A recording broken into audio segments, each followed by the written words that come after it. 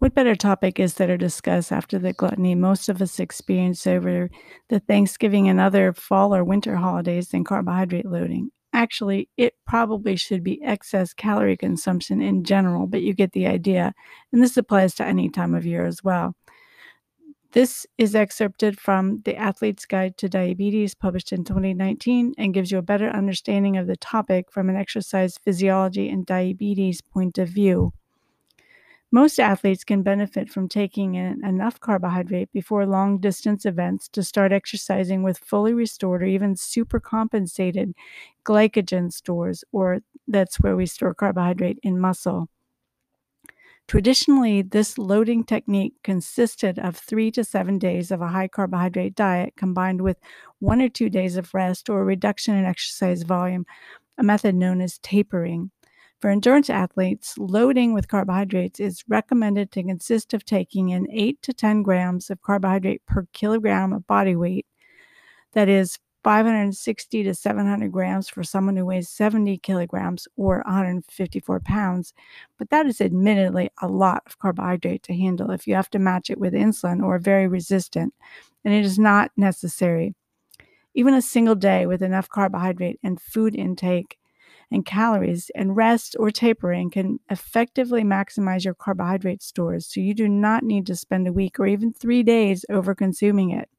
Maximal glycogen storage is dictated by how much muscle mass you have, but is typically around 300 to 400 grams total in all of your skeletal muscle, along with 75 to 100 grams of liver glycogen for the average person.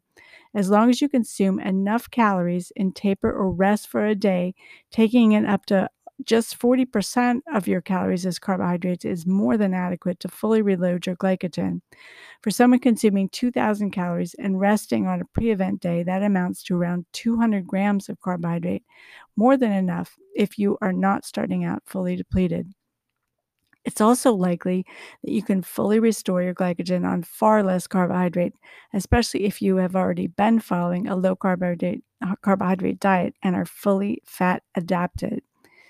A training tip is to maximize your glycogen stores. All you really need is one day and a combination of rest, enough calories in your diet, and good blood glucose levels for that day. You do not need to do traditional carbohydrate loading to make this happen. In fact, the key for carbohydrate loading to be effective for exercises with diabetes is to ensure that your muscles can take up any available glucose, which only happens if you have sufficient levels of insulin and enough sensitivity to it to prevent hyperglycemia or high blood glucose and promote glucose uptake. Consuming higher fiber carbohydrate sources and those with a lower glycemic effect will help prevent an excessive rise in your blood glucose and will be effective for loading. In fact, a study recently showed that participants actually end up with higher glycogen stores when they maintain more normal blood glucose levels while loading with less carbohydrate, 50% of calories from carbohydrate instead of 59 in that particular study.